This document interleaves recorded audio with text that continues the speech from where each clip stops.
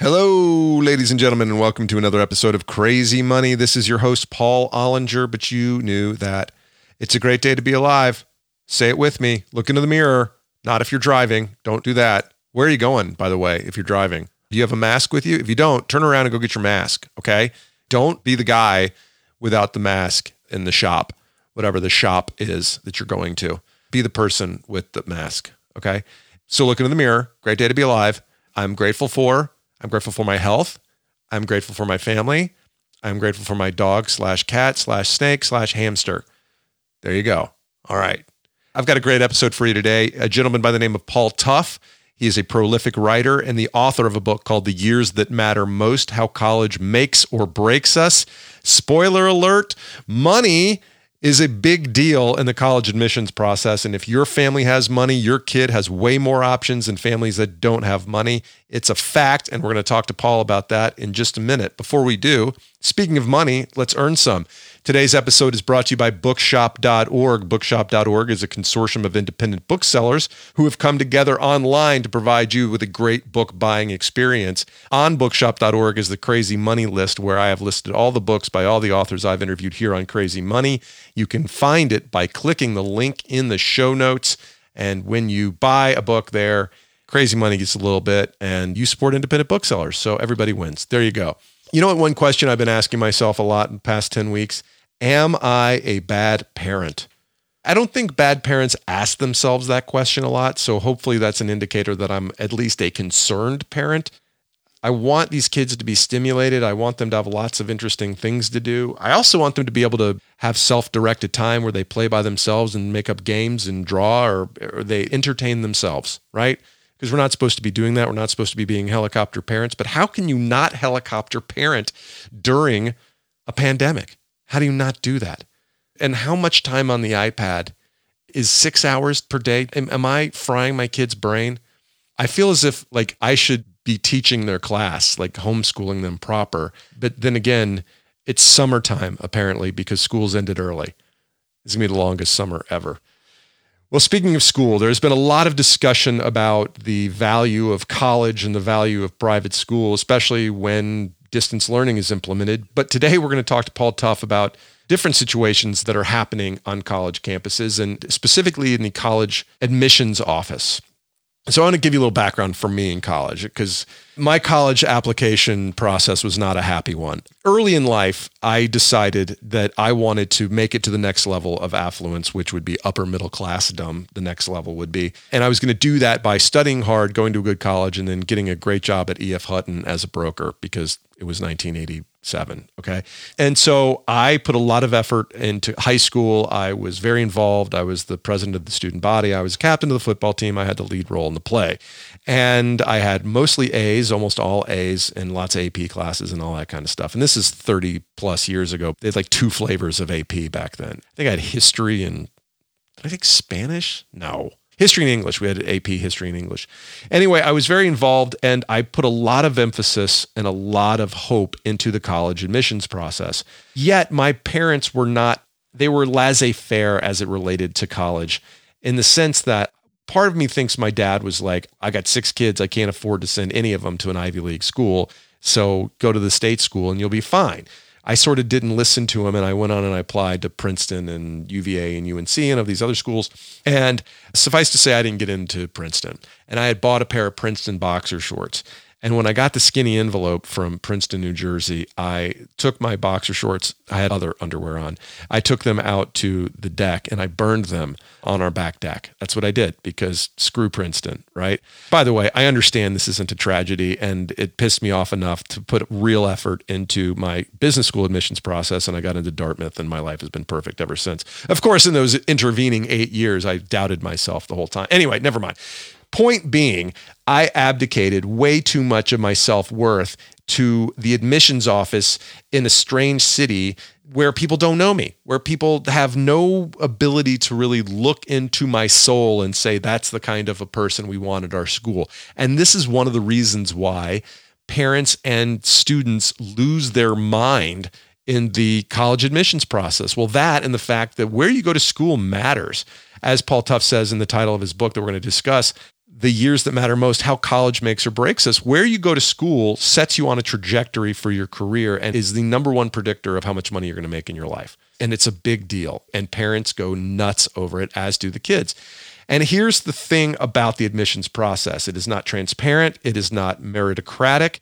And where you get in is based in large degree on how much money you have. And as much as we'd like to think that we're in a far more democratic process in 2020 than we were 30 years ago, and that things like diversity and helping to balance both the racial and financial diversity in the classroom is happening, it's not happening nearly as much as you think it is. And that's what Paul Tough reveals in his book. The Years That Matter Most, How College Makes or Breaks Us. It's a really interesting discussion, something you should be aware of. Maybe you'll be happy with it because you have money and your kids can have an advantage. Maybe it'll bum you out because this situation isn't good for America. Paul Tough is a contributing writer to the New York Times Magazine. His writing has also appeared in the New Yorker, the Atlantic, GQ, and Esquire, and on the op-ed page of the New York Times. He's a speaker on topics including education, parenting, equity, and student success. Among his previous books is How Children Succeed, Grit, Curiosity, and the Hidden Power of Character, which was translated into 27 languages and spent more than a year on the New York Times hardcover and paperback bestseller list. You've probably read that book.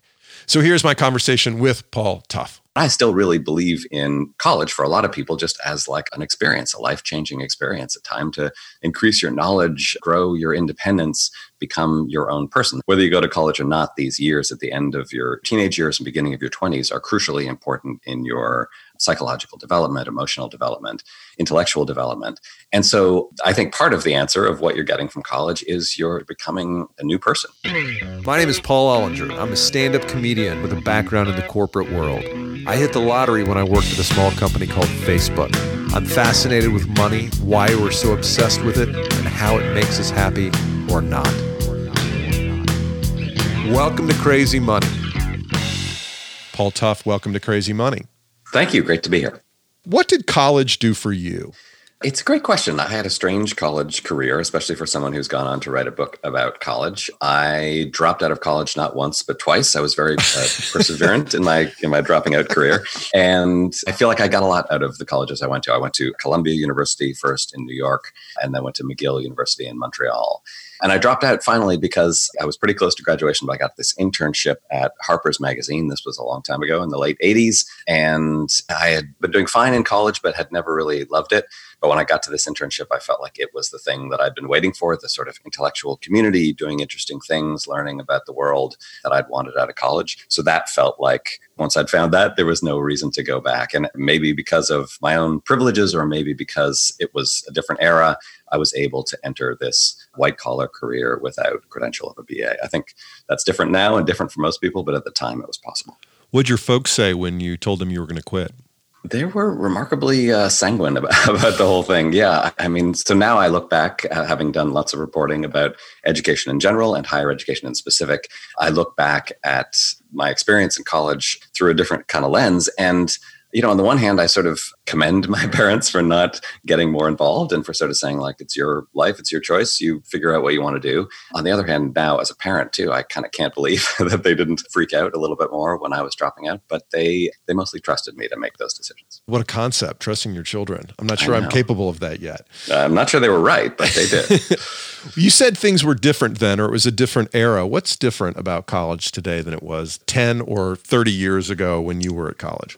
Yeah.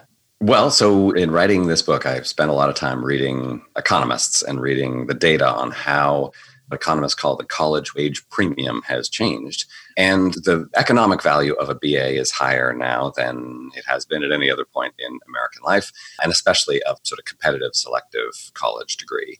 It's also much more expensive, which changes the equation somewhat. But it is just very difficult right now to succeed in life as a young person coming out of high school without some kind of credential beyond a high school degree.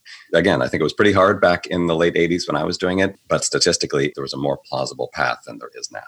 You say something to the effect in the book that a college diploma isn't a path to affluence so much as it is a safety net to falling through the cracks.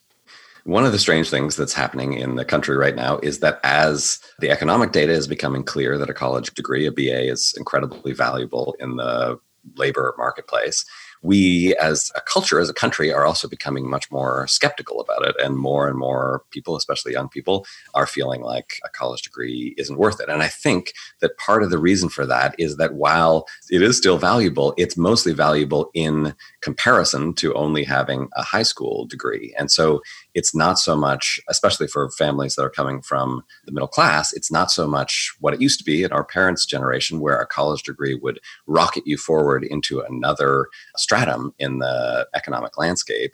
Instead, it's just that a college degree will help you to not fall behind. And trying to enter the workplace with only a high school degree now is just much riskier and less plausible than it was 30 years ago. So when one pays college tuition today, either for themselves or for their child, what are they buying? Lots of things, I think. I mean, so I spent a lot of time. I spent 6 years working on this book, visited 21 different states and lots of different college campuses, and talked to lots of high school students and college students. And so, a lot of what we're talking about so far and a lot of the analysis that I do in my book is about economics. But I still really believe in college for a lot of people just as like an experience, a life-changing experience, a time to increase your knowledge, grow your independence, become your own person. Whether you go to college or not, these years at the end of your teenage years and beginning of your 20s are crucially important in your psychological development, emotional development, intellectual development.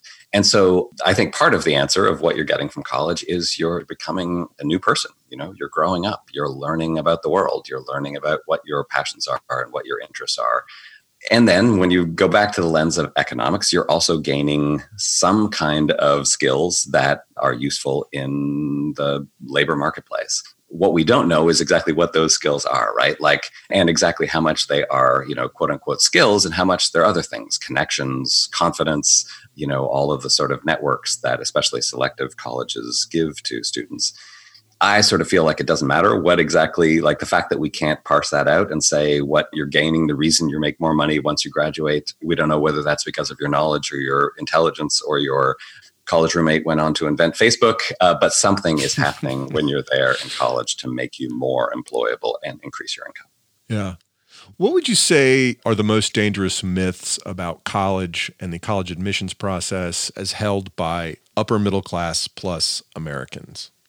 That it's fair. I think the most powerful and kind of painful revelation that I got out of my book was that the way that college admissions works, and especially selective college admissions works, is unfair and is heavily slanted towards families with more money. I wrote down random and capricious as something. Yes. I mean, I agree it's random, except that it's like the larger patterns are not random in that if you've got lots of money, you just have all of these advantages. And I kind of knew in general that was true, but it's so striking in chapter after chapter and story after story, the kind of advantages that people who are growing up in families with some money that they experience all through childhood, and especially in those last couple of years of high school. It's amazing how all of those kind of come together to give well-off students this advantage more so than was true in the past. So I think that, people from that class, people who start that process with a lot of money, they still find it really, bewildering and difficult, and their kids do work incredibly hard in high school and incredibly hard to get into college. And so they tend to feel like when they do get into a selective college, that's because of how hard they worked or how smart they are. And I think it's really important to recognize that is maybe partly true, but it is also, there are lots of other students who are just as smart and working just as hard, but don't have the same kind of family resources, who aren't getting admitted or can't afford the same sorts of institutions. Why do parents lose their minds when their children are applying to college?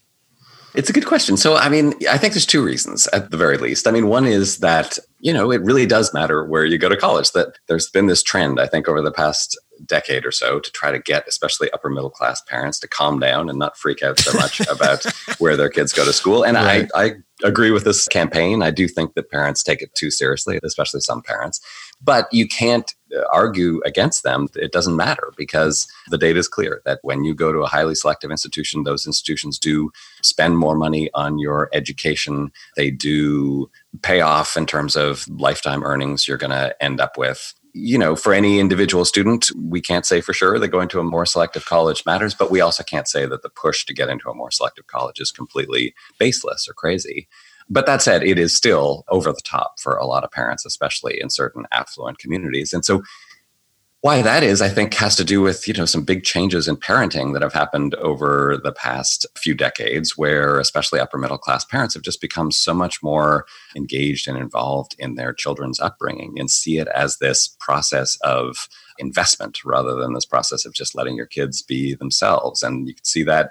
I've got a 5-year-old and a 10-year-old, so you can see it in, preschools and mommy and me classes and all the way up through elementary school and middle school and high school. There's just this sense that your kid is your project and you've got to invest in him. And I feel like the problem with that, if we're competing by like how nice our cars are or our watches are, it's easy to say who has the nicest car or the nicest watch, but it's hard when it comes to like raising your kid. I think a lot of parents feel very competitive, but they're not sure how to score the game. And college is, for I think a lot of families, the way to keep score.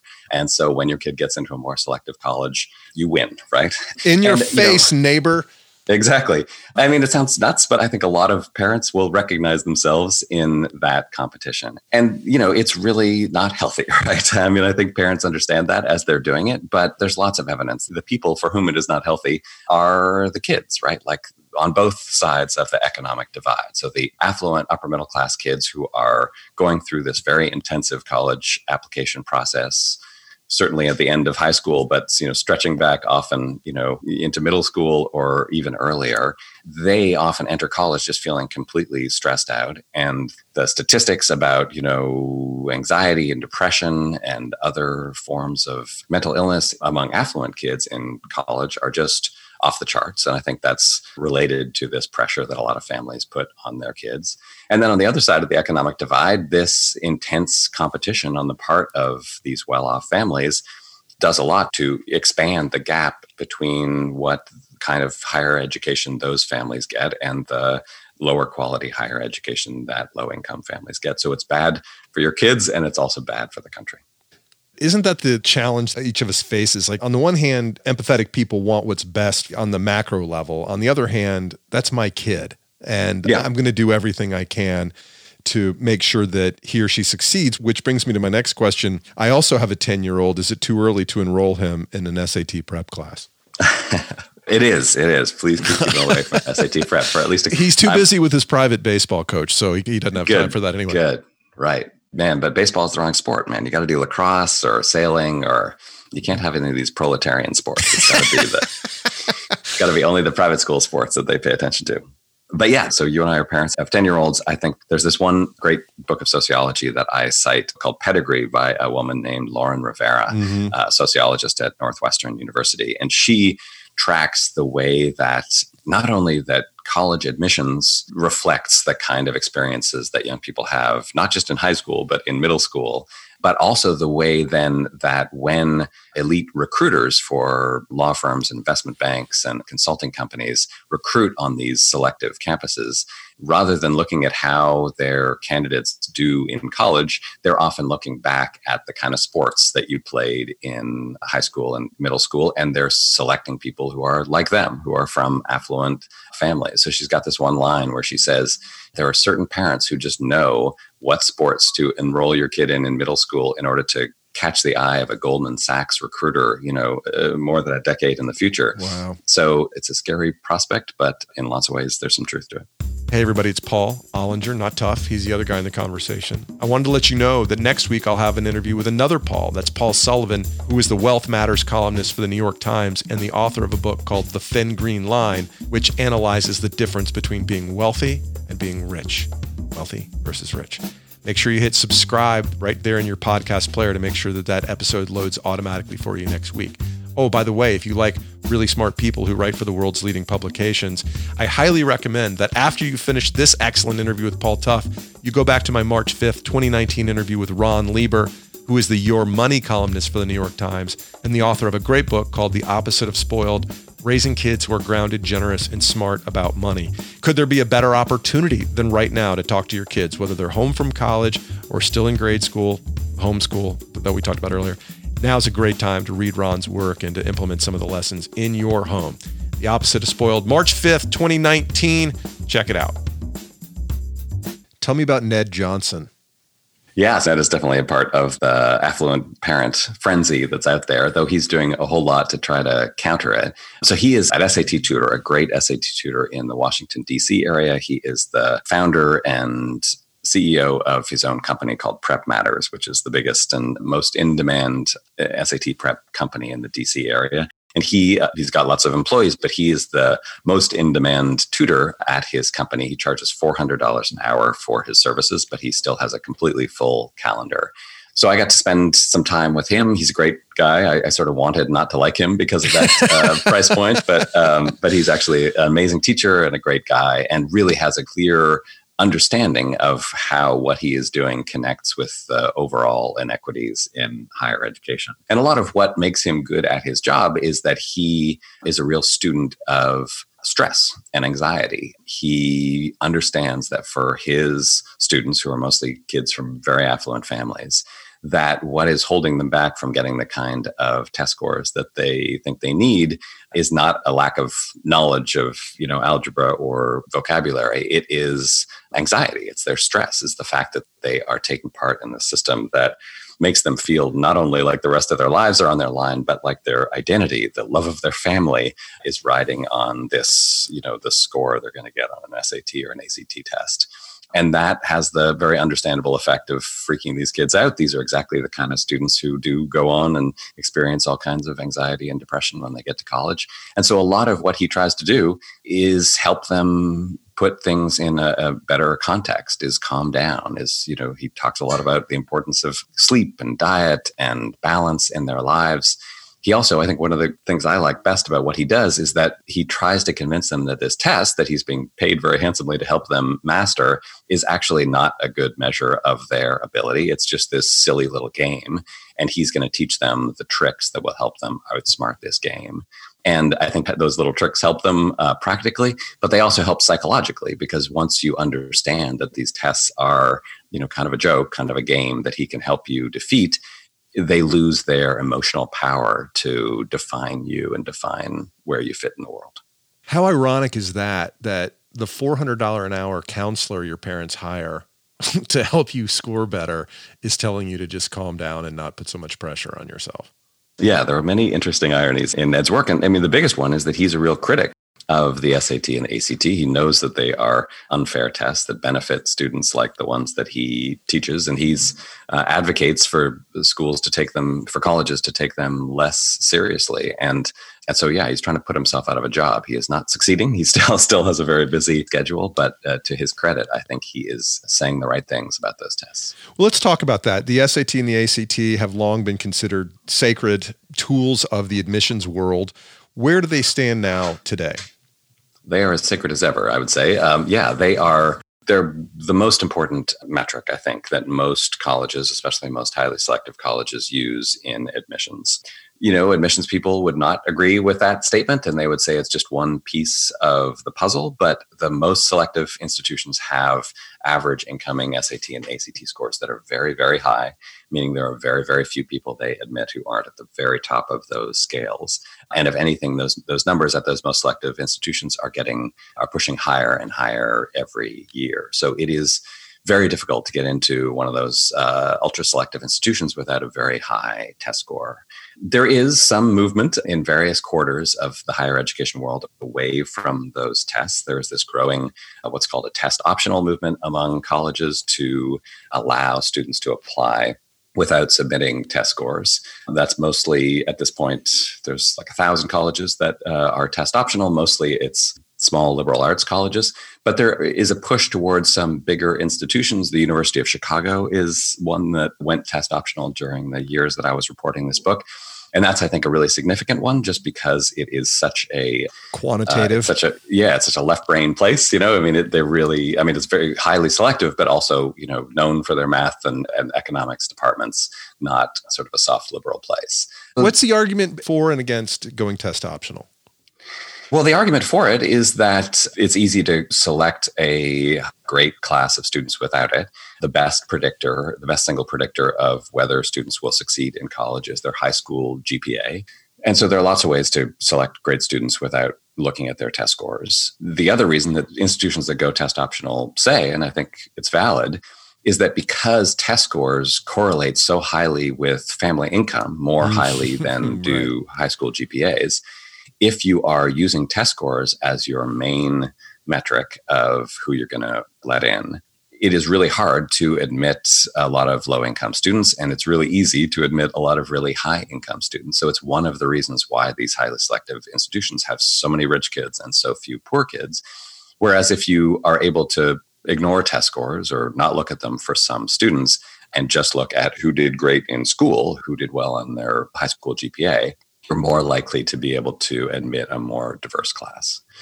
On the other side, the case that especially the College Board and ACT Inc., the two companies that run these tests, make is that you can't trust high school GPA, that, it's just this kind of variable that different schools will do in different ways. You need some kind of concrete, objective, empirical measure, and the tests do that.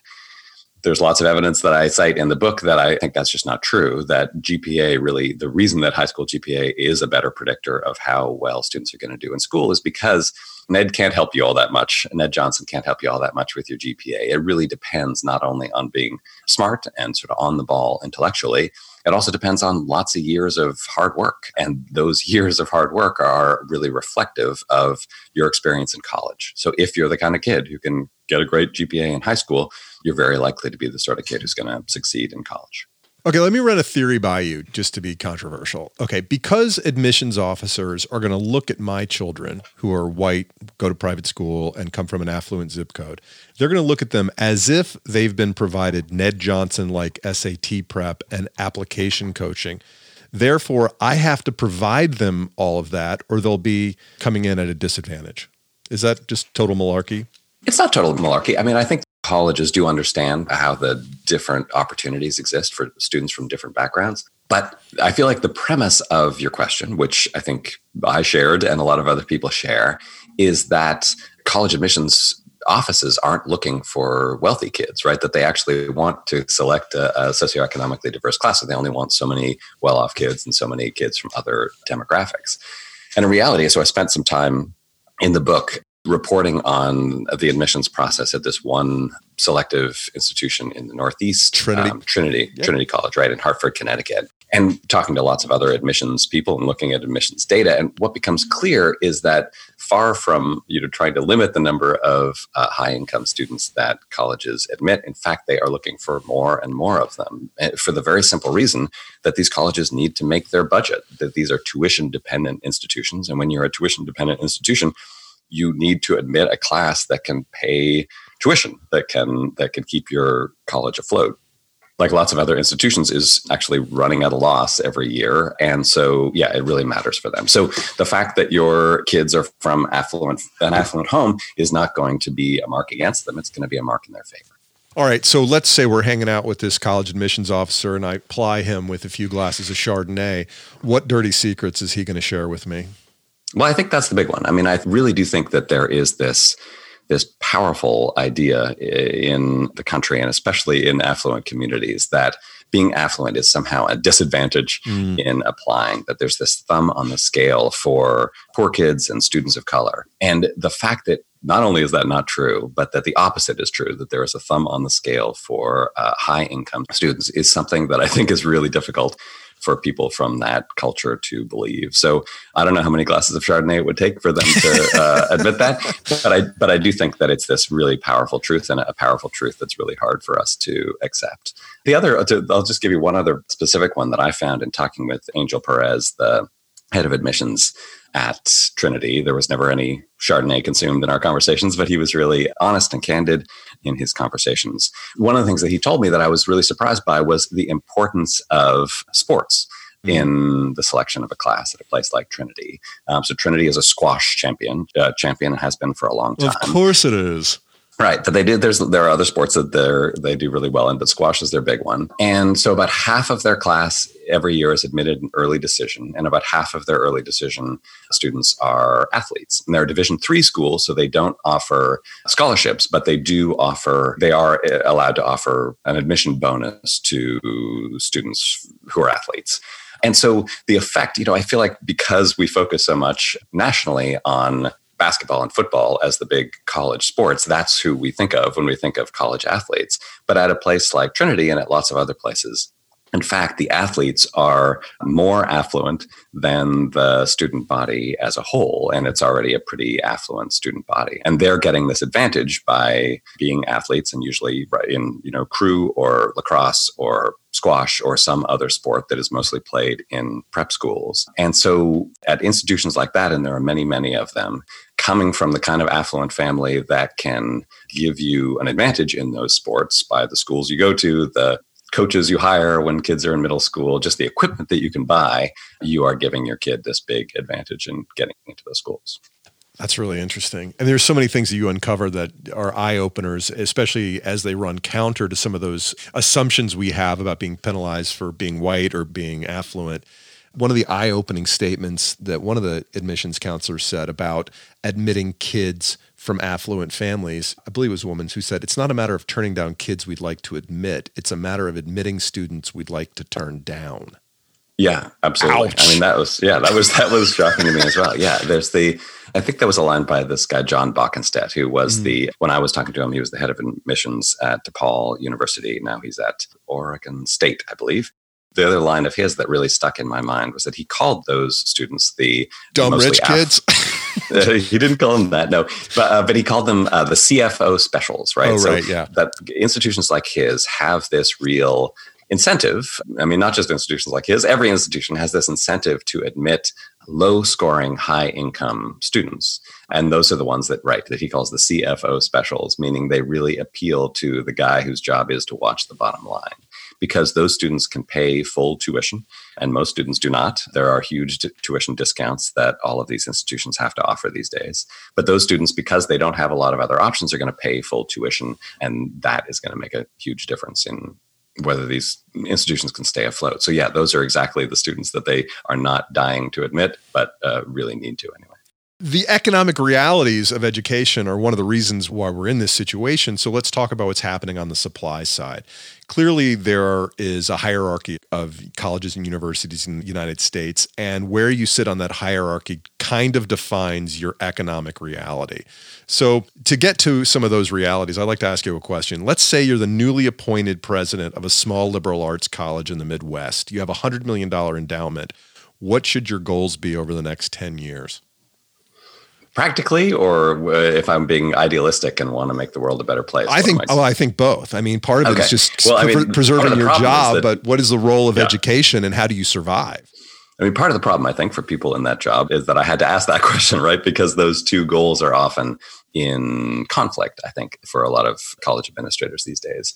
So, if from the practical point of view, your job over the next 10 years is to keep your institution alive. Having a $100 million endowment for a lot of liberal arts colleges is pretty good. A lot of them have much smaller endowments these days, but it's not huge. It's not enough. And the demographics, when you talk to admissions people, they all tell you about this demographic cliff that is about to happen over the next few years, where you can trace this dip going through middle school and into high school right now, where there are going to be many fewer students graduating from high school and being able to go to and afford college. And so for anything except the most selective institutions, there is this real panic that there's going to be a lack of students who can afford tuition, and that's going to put a whole lot of institutions in grave danger. So if I'm in that job, I'm trying to figure out how to lower my costs, how to find the right class that's going to be able to pay my tuition, and how to look for other options, whether it's online school or conferences or something that will let me stay afloat. Now, to switch over to the other half of the conversation, what I should be thinking about, I should be thinking about equity. I should be thinking, especially, if I'm in a region that isn't saturated with great colleges, I should be thinking about trying to serve the communities where I live.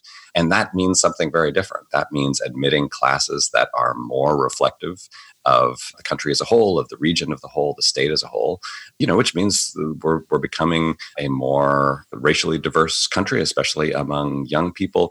Every high school class is, less white than the one before. And so I would hope that I'd be looking for classes that are promoting social mobility and creating more diversity and educating a broader swath of the country. At the high end of the educational ecosystem, you've got Harvard, Princeton, Yale, Stanford, et cetera. whose endowments have grown at a rate kind of reflective of what's happening with inequality at a larger level in society. Why don't those institutions just find the best 1,000 poor kids in the country and admit all of them per school, not total? Yeah. And, it is a great question, and one I wrestle with a little bit in the book. And it's not even like they would need to find them. They're applying, right? They just have to look through their applications. If you're a Harvard or a Stanford or Princeton, you have thousands of highly qualified low-income students applying to or maybe not thousands, but 1,000 highly qualified low-income and working-class students applying to your institution, and you are mostly rejecting them.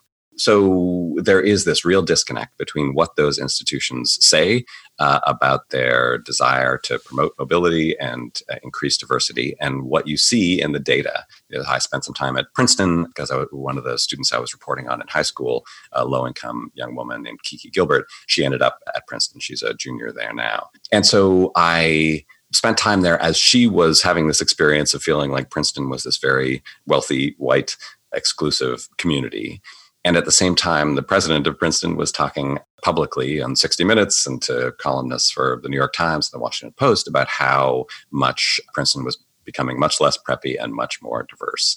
It's possible that there is some truth in both of those things. Maybe they are making some small strides, but the reality is they are not making big strides. And mostly these institutions are still admitting many more high income than low income students.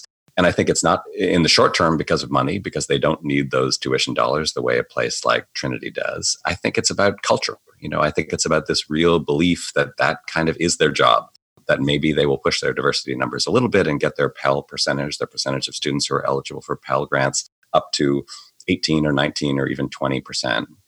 But that their job is to define exclusivity and define quality and merit the way that has always been defined at an institution like that, and not to really change the way that they think of who's qualified for that kind of education.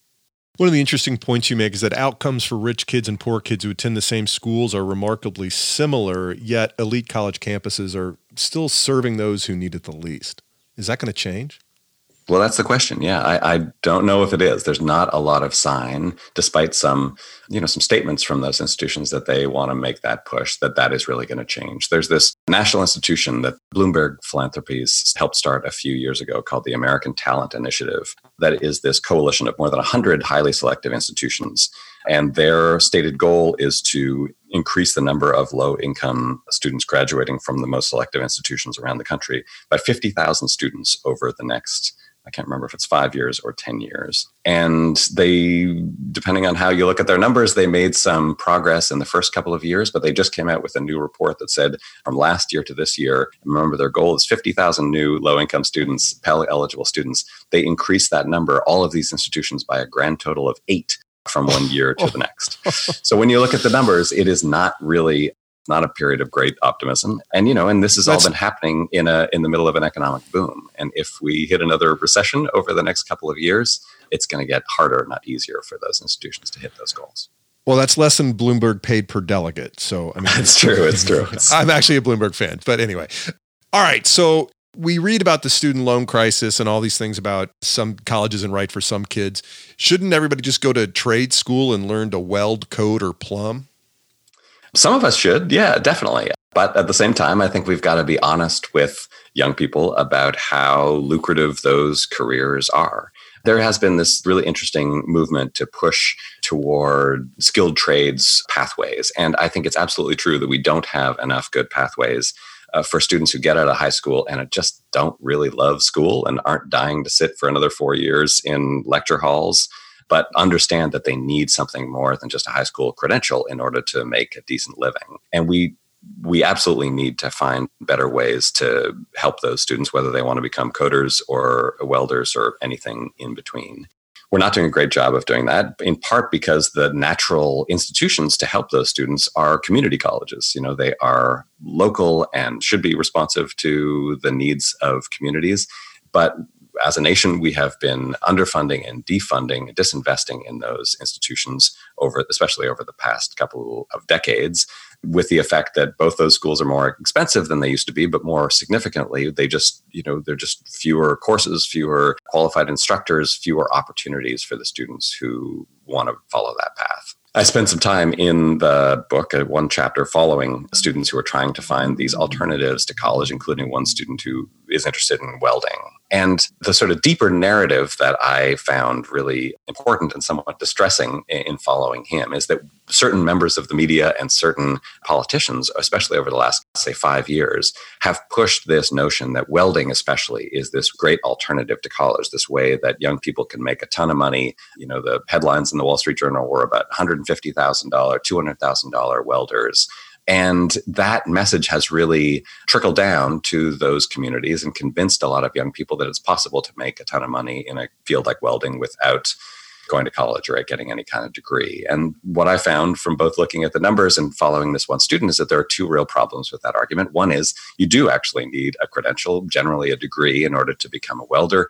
This student in Western North Carolina was getting an associate's degree in welding. Welding is actually a really complicated field that takes a lot of training in order to master. The other is that there just are not a lot of $150,000 a year welding jobs. The average salary for an experienced welder is a little over $40,000 a year. Even the highest end welders in the 90th percentile of welders, I think, are making in the 60s, which is a good salary. And if that's what you want to do, you should absolutely do it. But we need to be honest with the young people who are getting into that career exactly what they're going to make and not tell them that it's easy to make $150,000 a year. So I've just promoted you from president of a Midwestern college to president of all things education. What are some programs you'd like to see implemented and scaled to help solve and address these problems? Well, the biggest thing that I'd like to have change is for the public to invest in public higher education again. I mean, there's this kind of weird, vicious cycle where we as a country have stopped investing in public higher education. You hear these stories all the time, right? Like, oh yeah, when I was going to school, public college was almost free. It was $200 a year or $500 a year, right? Mm-hmm. And there was a reason for that. It wasn't that, we were paying professors so much less. It was that the public was paying for a public higher education through taxes. And that was just the idea. Like, students would pay a little bit, but the public would pay most of it because it was something we all benefited from. And that was true at flagship public colleges. It was true at regional public colleges. It was true at community colleges. And now it's not. And as a result, the tuitions have gone way up, and in some places, the quality of education has gone down. The diversity of student bodies has gone down because those institutions sometimes are admitting rich kids, including rich out-of-state kids, in order to make their budgets. So that's the big thing that I would change. I would have us invest once again in a public higher education system. I think if we did that, it would also take a lot of the pressure off the private higher education system so that those schools would not have to charge as much, would not have to focus so much on admitting well-off kids. But then if I can't change our entire taxation system, the other thing that I would change is the way that colleges think about the success of their students. And this is changing, actually. Until pretty recently, a lot of institutions of higher education just thought their job was to admit students and then they were on their own, right? The students were on their own. It was just this sink or swim mentality. As a result, a lot of students are not graduating, and especially students who come from less privileged backgrounds, who are often freaked out by the experience of being a first-generation college student, leaving home for the first time. They just weren't getting a lot of support, and so they were and are dropping out in higher numbers. And I did some reporting at the University of Texas, as well as a few other institutions that have made some important strides over the past few years, not sort of revolutionary changes, but providing some kind of sense of community and support, mentors and advisors and counselors who can help create a feeling for those students, especially those first generation students, that this is a place where they belong and where they can succeed. Paul, I really learned a lot from reading your book. It opened my eyes to a lot of things. I appreciate you doing that. Where can people find you online? I've got a website at myname.com, Paul Tough, PaulTough.com. I'm also on Twitter and a few other places. But yeah, that website's got lots of information about me and my book. Awesome. Thanks so much for your time. Thank you very much. Thank you, Paul. I really enjoyed that conversation. I enjoyed reading your book. Ladies and gentlemen, you can get that book, The Years That Matter Most, on bookshop.org by clicking the link in the show notes. Just scroll down, you'll see it. Some of the conversations I've enjoyed the most on this program have been those where my own narrative has been challenged and I've been pushed a little bit beyond my comfort zone. Another one that's very similar was the one I did with Richard Reeves of the Brookings Institution last year. He's the author of a book called Dream Hoarders. I should really emphasize the D there, Dream Hoarders. And that's all about how the top 20%, i.e. the upper middle class and above in this country, reap a disproportionate share of the goodies to go around, whether they be educational or material, and that it really isn't as easy to go from lower class to upper class in America as we'd like to think it is. But we've all created these narratives, both individually and at a societal basis, that say hard work is the key to being rich, that everybody has the opportunity to be rich if they really want. And I still believe that for the most part. But I think what's important about Paul's work, it's a reminder that the playing field isn't level. It's not level. There is vast inequality in this country. And even if one came up in a household of means, there's just inequality in the inequality of parenting that each family has. And by no means do I want anybody feeling guilty for their success. I just want to remind myself and others to be aware that the playing field isn't level, to be mindful of the fact that, yeah, everything isn't fair. And I did have advantages that helped me get to where I ended up in life. That all started with two great parents who stayed together and did save their money so that their kids could go to college. And that is a giant, giant advantage that not everybody has. Anyway, so I strongly encourage you to check out that book. If you haven't gone back and listened to it already, I also love that interview with Ron Lieber from last year. That was March 5th, 2019. And look up Richard Reeves, also his book, Dream Hoarders, also available at bookshop.org.